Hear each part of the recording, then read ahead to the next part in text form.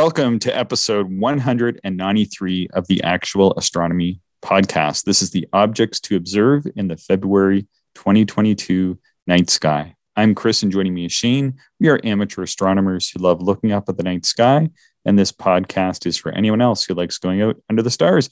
Happy Lunar New Year, Shane. Oh, thank you. Same to you, sir. Yeah, I went to, somebody hosted a cultural event in my division on Friday, and I attended that, as I just had intended to attend, but I ended up actually helping to broadcast some of the activities that we were showing, because there was a technical glitch and I'm a technical person. So I said, I will help. I was happy to help, but it was really cool to kind of hear how this is celebrated in China. Very cool. All right. Right on. Yeah. So first things first, yes, those who are paying very close attention will notice that we are releasing this one before 192 or 192nd episode. And that's just because of our recording cadence schedule and just the way that we do things around here, right? Yeah. Sometimes this happens. Sometimes it happens, and that's fine. And there's a couple sort of funny reasons, and one of them is that we release these ones on the 365 days of astronomy, so it will go out on Thursday, and then for our podcast listeners, it's going to go out a few days earlier, so they can kind of take advantage of some of the stuff that is happening in those first couple days of the month. And so we kind of just split the difference, and sometimes we'll release an episode before the other episode that we recorded earlier, just the way that we do it. So do you want to talk about some of the guests? We have some guests coming up on the show. Speaking of sort of our own podcast stream, we've got a few guests coming up. Shane, who do you have lined up? You have a couple people lined up, I think. Yeah, well, just one right now. So next weekend is going to be Mike Rector from the Adirondack Astronomy YouTube channel. He does a lot of sketching and visual astronomy, and excited to have a conversation with Mike. Cool. Yeah, I'm looking forward to that. I was checking his YouTube channel out and seeing what's going on there. I think he's done some stuff with our friend Mark Radici before, and then. Yep. Speaking of which, Mark lined us up with Mary McIntyre, who's also an astronomical sketcher. We're going to have a great conversation with her, I think, at the end of February. Yeah. She does a lot of imaging too, like really good imaging. So multi-talented. Yeah. Well, she's an FRAS, which is a fellow of the Royal Astronomical Society in the UK. So kind of excited to hear about that as well. And then I was chatting to a long ago. Speaker of ours when we were first getting in speakers over the internet back years ago, Shane. We had Don McColtz on as, I think he was our first remote speaker, and he's also going to come on the podcast and talk about doing a Messier Marathon in March. Yeah, so Messier Marathon is when you can observe most, and depending on your latitude, sometimes all of the Messier objects in one night. Yeah. If you're very well organized and have lots of energy. Yeah. I've tried to do it. Tried to do it on a couple occasions. I got quite a few. I think one year I did it with a observing friend of mine once, years and years ago, and we started observing them separately, and then kind of started observing them together, and sort of the two of us got 103 together. I think something like that. Well, that's pretty good. Yeah, that was fun. It was fun. I don't think it's something I would necessarily do every year, but it's just something that Don McColtz helped to kind of start, and so we're going to have him on and talk about that. I have his book on it, and talk a little bit about that too. So moving ahead, my Sky Safari kept shutting down, so might need to do an upgrade there. But I think I got it worked out somehow. I'm on a tablet, which is really a laptop pretending to be a tablet. And so I think my software just got confused over what it was doing. But maybe we'll talk first about some basics about learning the night sky, because we haven't gone over these in a few months. And for those that are just learning the night sky and getting going, what's one way we use to measure stuff as we look at it in space, Shane? How do we know that something is so far from something else? Is there sort of a standard way we can figure out how far things are apart in the sky? Yeah. So using just like your eyes, visual observing, We refer to the distance of objects in degrees. The moon is 1 degree wide, or the moon is half a degree wide, or the moon is 12 degrees away from Jupiter, or whatever it might be. And one unit of measurement to quickly navigate how many degrees you're looking at is your fist. So, if you hold your fist out at arm's length, the width of your fist from one knuckle to the end of the hand to the other knuckle is 10 degrees. And that gives you a bit of an idea then of how far things are in the sky. Yeah. And it's important what you said, like when we're visually looking at the sky, we don't actually measure distance in space by the fist. Like we don't talk about how many fists the moon is away from the Earth, because it would be like 8 trillion fists or something like that. We're just talking about, like you said, when we're looking at the moon in the sky, and then we see Jupiter is relatively nearby, maybe it's about 12 degrees away. So you hold up your fist, and then, yeah, sure enough, that it's just a little bit larger than your fist in distance. And I think you've said this before, the way that it works is we're all kind of built to about the same proportions. And so whether it's me, and I'm a slightly shorter person and I hold up my fist at arm's length, or whether you're Shane, who's definitely a slightly taller person and he holds up his fist at arm's length, when we're both looking at our respective fists, we're able to kind of match that to about this 10 degrees on the night sky. All right. When somebody says they're going to be, they're interested. So I get this. I'm teaching my astronomy class, and I've had this question recently.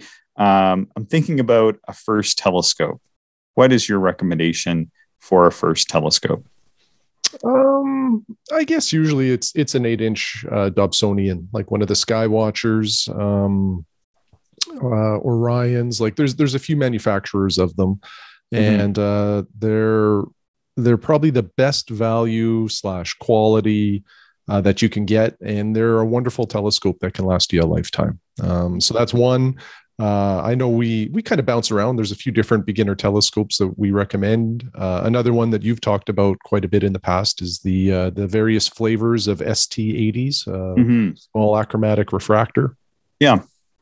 And if somebody was looking for, they're still not really sure if astronomy is for them, I think one of the things that we do recommend is starting out with a pair of binoculars, like just a simple pair of binoculars they might already own, and trying those out on the night sky, because that's really going to take you about halfway between what your eye can see to what a telescope can see.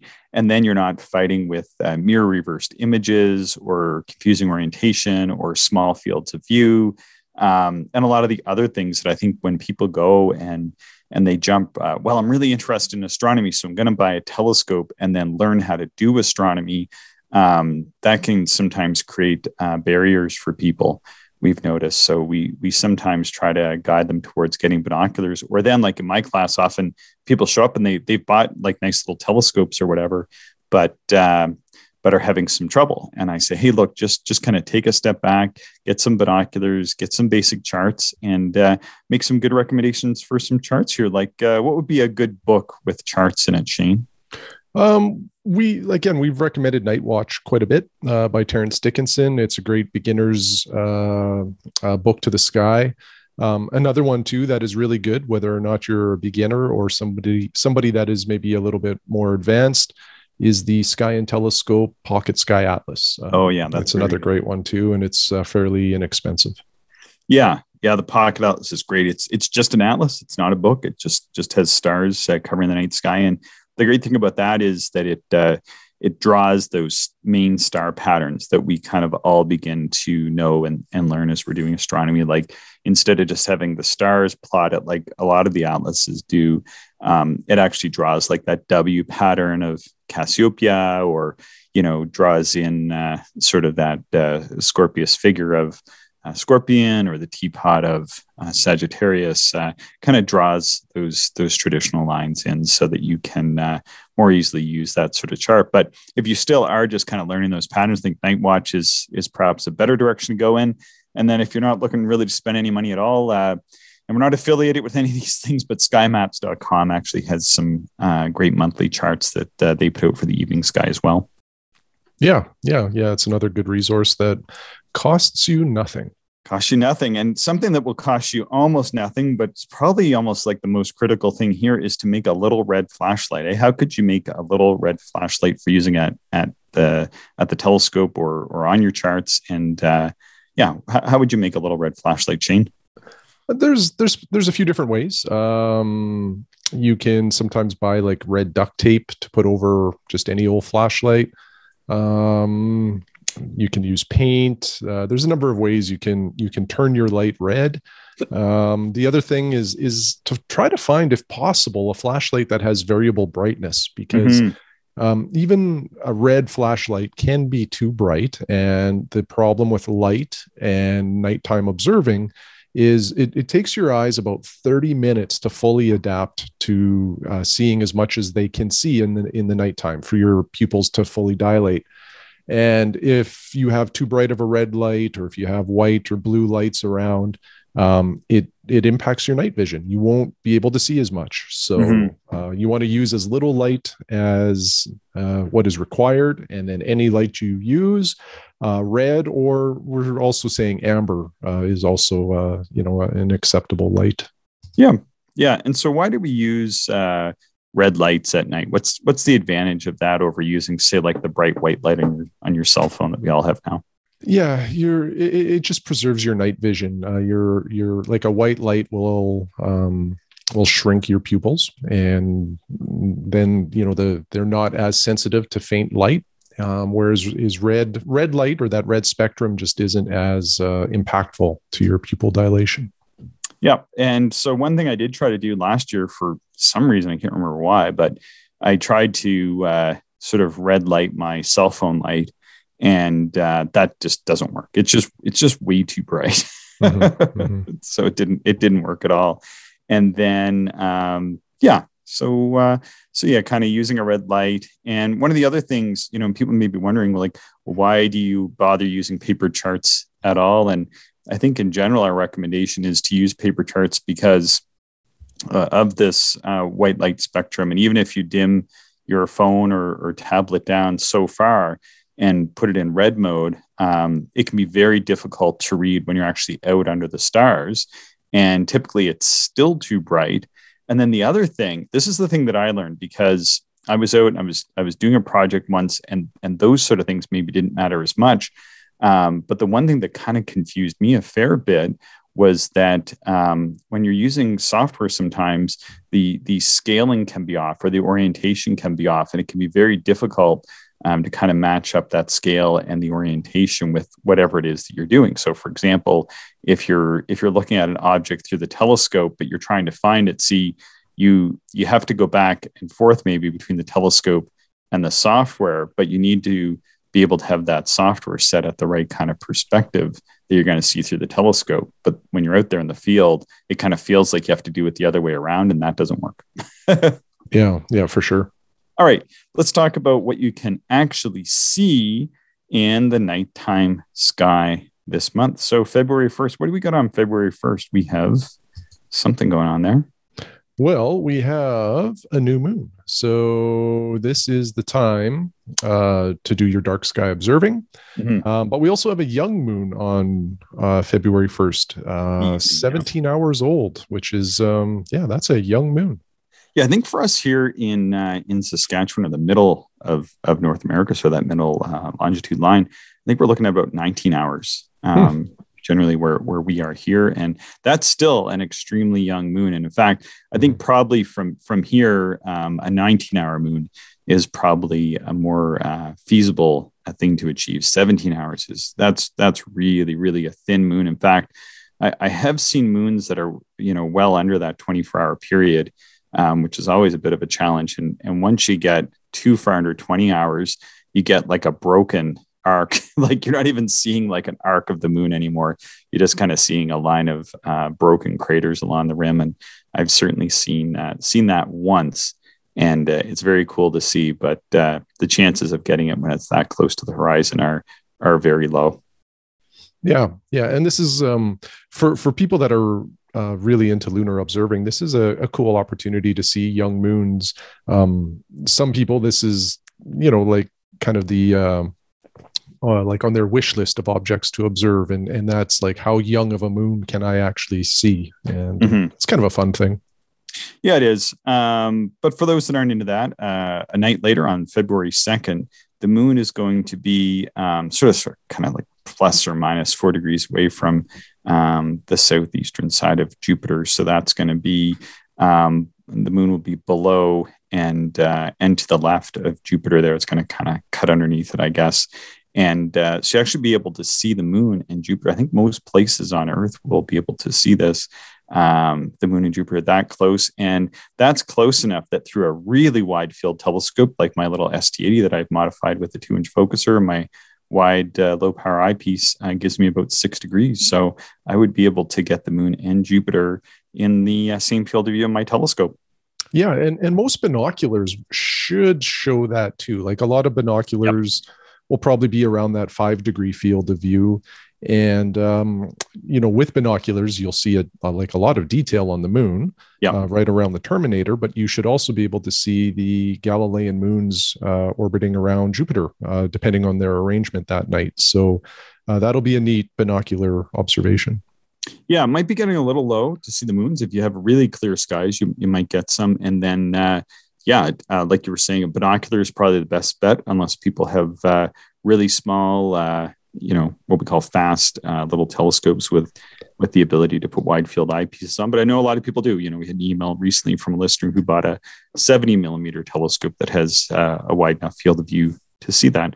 Okay, on the third, sort of continuing on with the path of the moon and Neptune are going to be visible together in the early evening sky, and they will be also in the same binocular field of view. Yeah, that'll be pretty neat. And the Neptune and Uranus are a little tougher to locate sometimes because they're not nearly as bright as like Jupiter, Saturn, Mars. So when you get Neptune or Uranus close to the moon, it's just a nice anchor point to observe some of those distant planets. Yeah. Speaking of planets, on February 5th, we have Massalia. Am I saying that right? I think so. Okay. Yeah.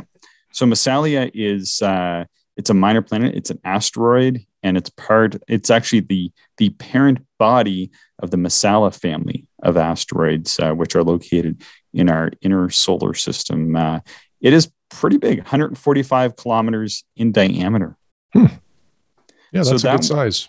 Yeah, and it's going to be magnitude 8.5, which for those that may not know the magnitude scale, that's too faint to see with your unaided eye, but that is bright enough to get in a pair of binoculars from a reasonably dark location. Yeah, and would look great again in a telescope. Although one thing to distinguish with minor planets, they're really going to just appear as a point of light, almost like a star.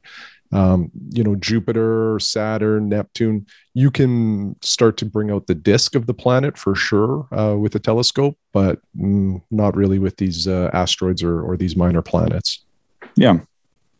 Okay, moving along, sort of continuing on with our moon theme. And I think, I'm going to say this first about Massalia is that a lot of the listeners have been tracking down these asteroids and minor planets. I've been really surprised by that. It's been really neat to get people's observations, to get people's images. Some of them have been stacked images. So you can actually see the dots of like the asteroid as it's making its way among the stars, background stars as we see them from Earth, or like a streak or something like that. Like that's been really a cool thing to see, Yeah, and kind of surprising. Like you and I have had a couple of conversations that we weren't sure what the level of interest would be in minor planets, but there's quite a few people observing them, which is awesome. Yeah, so we've decided to make sure to continue including these inside the objects to observe in the nighttime sky each month. Again, it was something we didn't think people might be observing as much, but it turns out a lot of people are observing these. And I think one reason why is that, like, for example, at magnitude 8.5, and these are objects that kind of look stellar, so they might be a little bit easier to see than perhaps a deep sky object. And they require typically going out, if you're going to do it visually, and looking over the course of a night or a few nights or a couple nights, a few days apart.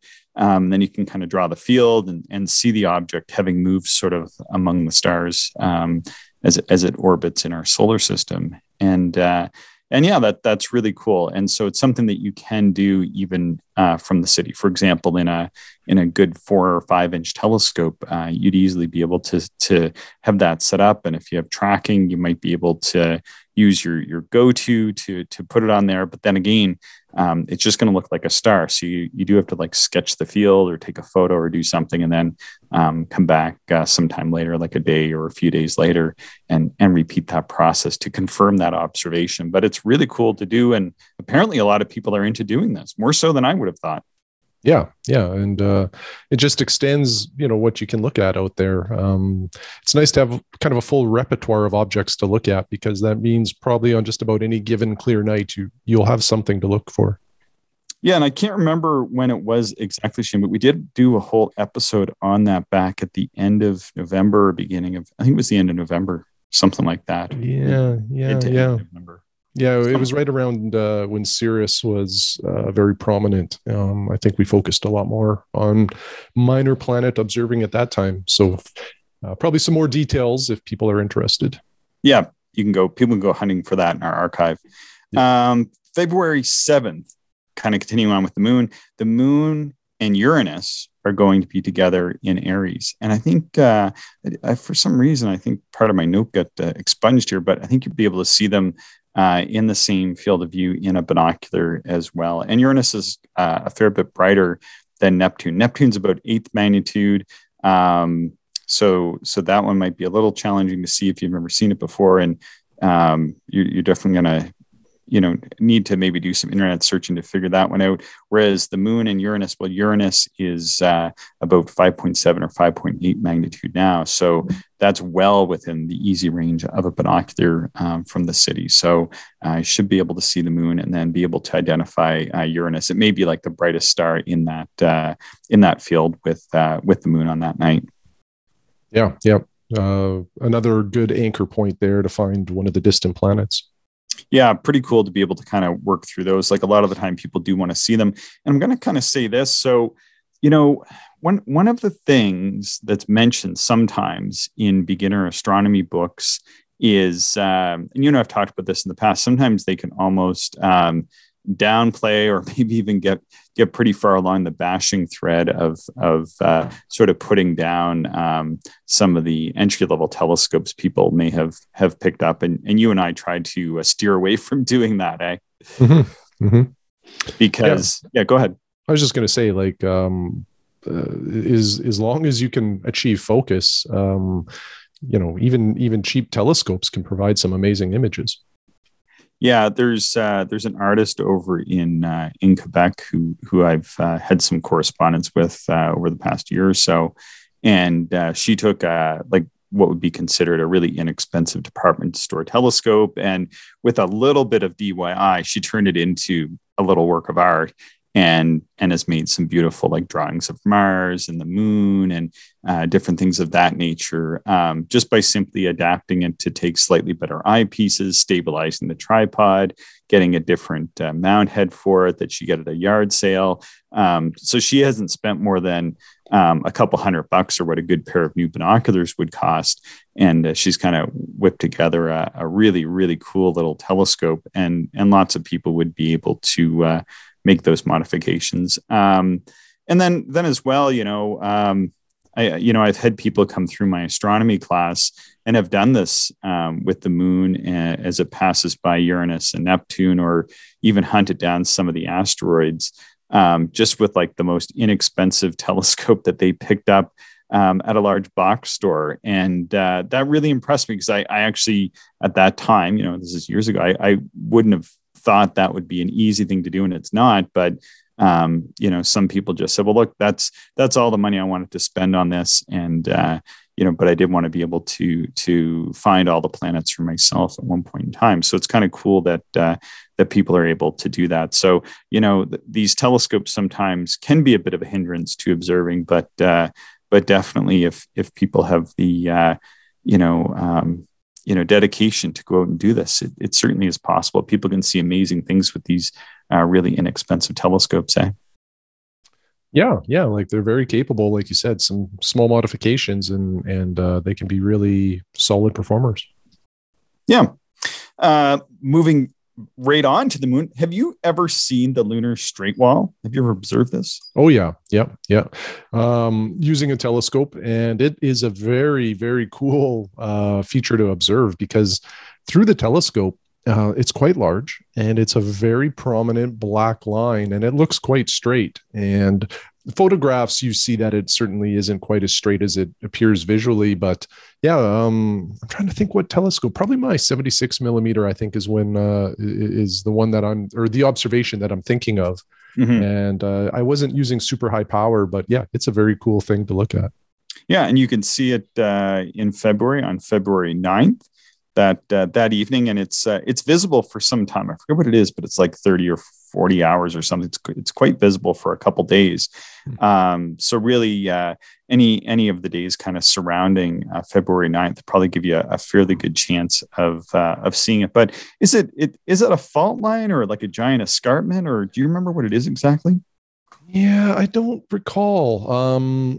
Yeah, I'm not sure, but it is like, I think, one of those two things, either a fault line or some kind of escarpment. And essentially, again, it's a shadow play with the sun and the angle of the moon, but there's a dark shadow that's cast that forms this straight line. Yeah, I do kind of see it's referred to as both. Sort of looking up really quick on Wikipedia says it's an escarpment, and then in other places it's listed as a fault. So, but anyway, yeah, it's that's a pretty neat thing to be able to see. So, let's see. Moving ahead and sticking with February 9th, on this day, you will be able to see Ceres. The minor planet Ceres is going to be very, very close to the moon, less than 1 degree away from most locations. And maybe there's an occultation there. I think there is, like the South Pacific or something, but don't know if anybody down there will be listening to our podcast. But on that night, Ceres is, I think, the largest minor planet in our solar system, and you'll be able to see it very, very close to the moon. So you might need to Google that to get a good finder chart, but that would definitely be a pretty neat observation for people to make. Both the moon, the straight wall, and Ceres, sort of all, as sort of three different aspects of this phase of the moon that we're able to see on February 9th. Do you know what magnitude it will be that night? I don't, but I think it gets fairly bright. I think it'll probably be around like 8th magnitude or something like that. Okay. Yeah. Awesome. Yeah. And as well, the moon will be placed right between the Hyades and the Pleiades that night. So the two open clusters there, are well visible in the evening winter sky. And if somebody's just learning the star patterns, constellations, some of the brighter clusters on February 9th, if you're not interested in sort of looking at those more perhaps challenging things, you can just kind of go out with your eye and sort of eyeball where the moon is. And then above and to the right, you're going to have the Pleiades, and then below and to the left, you're going to have the Hyades. Yeah. A great little observing session right there, just in that part of the sky. Yeah, hadn't intended that, but kind of made all those notes. Okay. February 12th, Venus is going to be at its greatest illumination, and that's going to be in the morning sky in the sort of southeast when people get up in the morning. I've been watching just with my eye, and it's exceptionally bright. Mm-hmm. Have you been able to look at it, or is it sort of below the houses behind you? No, I've seen it quite a bit the last week going into work, and on my drive in, it's well positioned, and like you said, it's quite bright. Yeah, and then we have on February 13th, Venus and Mars in the same 8-degree binocular field. So so Mars is starting to come around. We have an opposition of Mars coming up in early December. I think it's end of the first, beginning of the second week of December of 2022. But for now, we'll just be able to watch it kind of pairing up with different planets and the moon in the morning sky. And February 13th is when Venus and Mars are going to be together in the same 8-degree binocular field. So they're about 7 degrees apart, I think. So you need a pretty wide field instrument to be able to get them together in. Yeah, 8 degrees is getting to be pretty wide for for a lot of instruments. But there are some binos, like binoculars, that can achieve that. And I suppose in some cases, there's a few telescopes that can do that too. And what might work best, and there's lots of people out there now doing photographs and learning the night sky, is this would make a pretty photograph for sure. You could have maybe something in the foreground. I'm not a photographer, but I'm just tossing that out because certainly, most photographic lenses are going to capture a huge swath of the sky, much, much larger than 8 degrees. And, you could have a nice, pretty picture, I think, of Venus and Mars and some of these other planetary pairings that we're talking about. Yeah. Good suggestion. Yeah. And so then on the 16th, we're going to have a full moon. And the full moon is actually going to be relatively close to Regulus, which is the brightest star in Leo, the Lion. And in the same wide field binocular view, really you're going to need a pretty wide field binocular to be able to see Regulus and the moon. So again, might make a nice photograph for those that are into doing that. Yeah, that's awesome. That morning, though, Mercury is going to be at its greatest elongation west. So if you get up really early on February 16th, you're going to see Mercury very, very close. So it's going to be below and left or to the southeast of Venus. So kind of leading up to this, we have, some conversation about Venus and Mars and such. So Venus is exceptionally bright. Venus is much, much brighter than Mercury, though. And Mercury is much, much lower down. So, it's one of those things, again, you might need to Google and kind of get a feel for what it looks like. Kind of looks like, to me, sort of like an orangish, yellowish star, and it's going to be in a bright part of the sky. So just be really close, because when you are looking into the bright part of the sky, just know when your local sunrise is going to be, because you don't ever want to look at the sun either with your eye or through a telescope or anything like that. So we do have to kind of put that disclaimer on. But Mercury is going to be at its farthest point from the sun on February 16th. And so that makes a good opportunity. But if the sky is getting bright, then it's and the stars are fading out too much, then yeah, it's just too bright to see Mercury anyway. So just stop looking. But yeah, while it's still dusky or dawny or whatever, then just go out and try for it. And it might take a couple mornings though. Maybe start on the 14th or 15th or something, and leading up to it. Usually takes me a night or two to get it, or a morning or two. Yeah, it's always nice to, do practice runs of where it is and just sort of get comfortable or associated with that part of the sky. And then when the 16th comes around, you're probably going to have more success that way. Yep. Moving on with the moon and Spica in Virgo, they're going to pair up again about an 8-degree binocular pairing for us, Shane. So super wide field or a nice photographic view, or just simply for those that are learning the night sky on February 20th, that moon is going to be, just a good distance away from Spica. So basically, the brightest star that's nearest the moon is going to be the star Spica in Virgo. And that's what you can do, is you can actually use the moon to discover the nighttime sky. So many people are going to be familiar with constellations or star patterns like the Big Dipper, or maybe Cassiopeia W, or Orion. And then people are often wondering, like, how do you learn the rest of the sky? Well, using the moon is one of those techniques. So as it passes by bright stars and planets and such like that, you can actually use it to learn those stars. And then you can know which star is, for example, Spica in this case. And then a few nights later, you go out, the moon's out of the sky, so the sky's darker, and then you can kind of start to trace out those other patterns. And you might not get it like that first month, but after subsequent months and after doing this for years, you'll eventually kind of piece together all of those constellations. And if you're really committed, you can probably really, really learn them all pretty good over the course of a year or two, eh? For sure. Yeah. It's really just about putting in the time and looking at the sky and matching it up to your charts, and it'll become old hat pretty quick. Yep. Also in February every year, as it's starting to get dark after we get about a week past full moon. So this would be, about the 23rd of February, maybe the 22nd of February, in the evening sky. If you're at a very dark location, you may notice like a pillar of light in the west. sort of in the west and kind of pointing up and to the left coming out of the west, at least for us anyway. And this is called the zodiacal light. And what this is it's sort of a recent thing, but originally it was thought to be interplanetary particles. And it is, but they were thought to be sort of more spread out amongst the solar system. So what you're seeing is this plane of particles in the plane of the solar system as illuminated by the sun. Of course, we're looking away from the sun, but those particles are looking towards the sun, and it happens that our angle is just right from the Earth that we can see them right now. But I think in recent years, they've discovered that a lot of those particles are kind of emanating from the planet Mars as Mars is giving off its atmosphere into space. Yeah, it's pretty interesting. And if that's a topic that kind of piques your interest, it's well worth doing a little bit of research there because it's pretty cool. Yeah, I think when Dave Chapman was on a few months ago, I think he was talking about, I think back in the summer, I think he was talking about that. Yeah. Dave did the research and it's pretty cool. Yeah, he did an episode with us on the Gegenschein.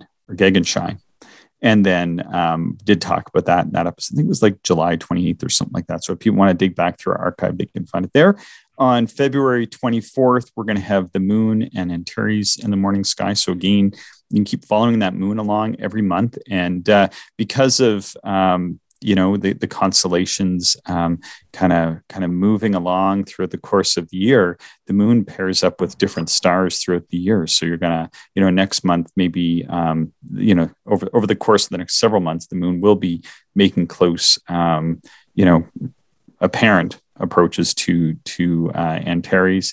But then, as we move out throughout the year, then it will be coming along and getting close to other stars as we see them from the Earth. So you can kind of use that moon as a guide. But anyway, on February 24th, that's when the moon and Antares are going to be close. And then on the mornings, there's a few mornings here at the end of the month where February 27th and 28th, probably even the day leading up to it, Venus, the moon, and Mars are going to be in an alignment in the eastern sky in the morning. So that would be a great photographic opportunity. I know we mentioned, for those that do like to take photos, there's going to be some pairings of the planets and the moon and such earlier in the month. By the end of the month, if you want, and you're a photographer, that would probably be sort of the cherry on the cake once you've kind of gotten a few skills under your belt. Yeah. Nice alignment to take advantage of. What do we got for comets this month? Shane, what's our cometary roundup? So we have 19P Borrelli. We've talked about this in recent podcasts. It's an evening comet that's, I think within the reach of most small telescopes. Yep. So it begins the month in Cetus and it will be around magnitude 9.5. Most amateur telescopes should be able to reach that. The coma is, it's pretty good size, 3.5 arc minutes. That seems really large. Yeah. Wow. Yeah. We've had reports. We've had listeners writing us about, I think there's been 3 or 4 different listeners that have sent us observations. And I think the January edition of Sky and Telescope, of which I have many copies of right now,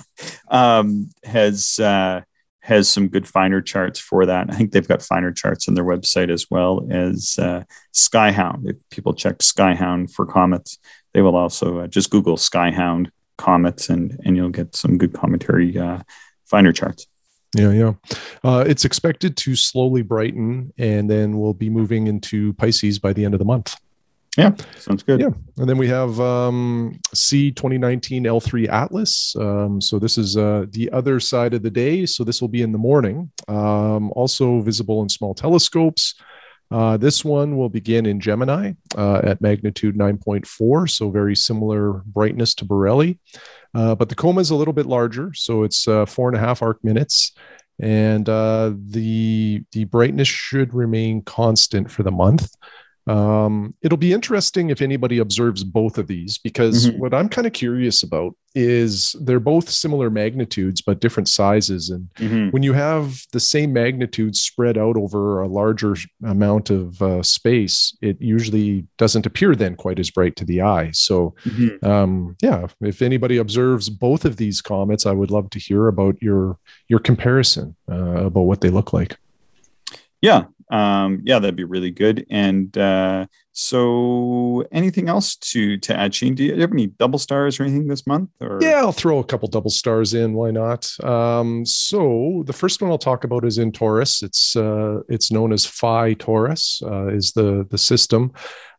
This double star system is actually an optical system, which means just from our alignment on Earth and what we can see looking in that direction, it looks like these two stars are associated, but they're actually not. It's just the position of everything and our perspective.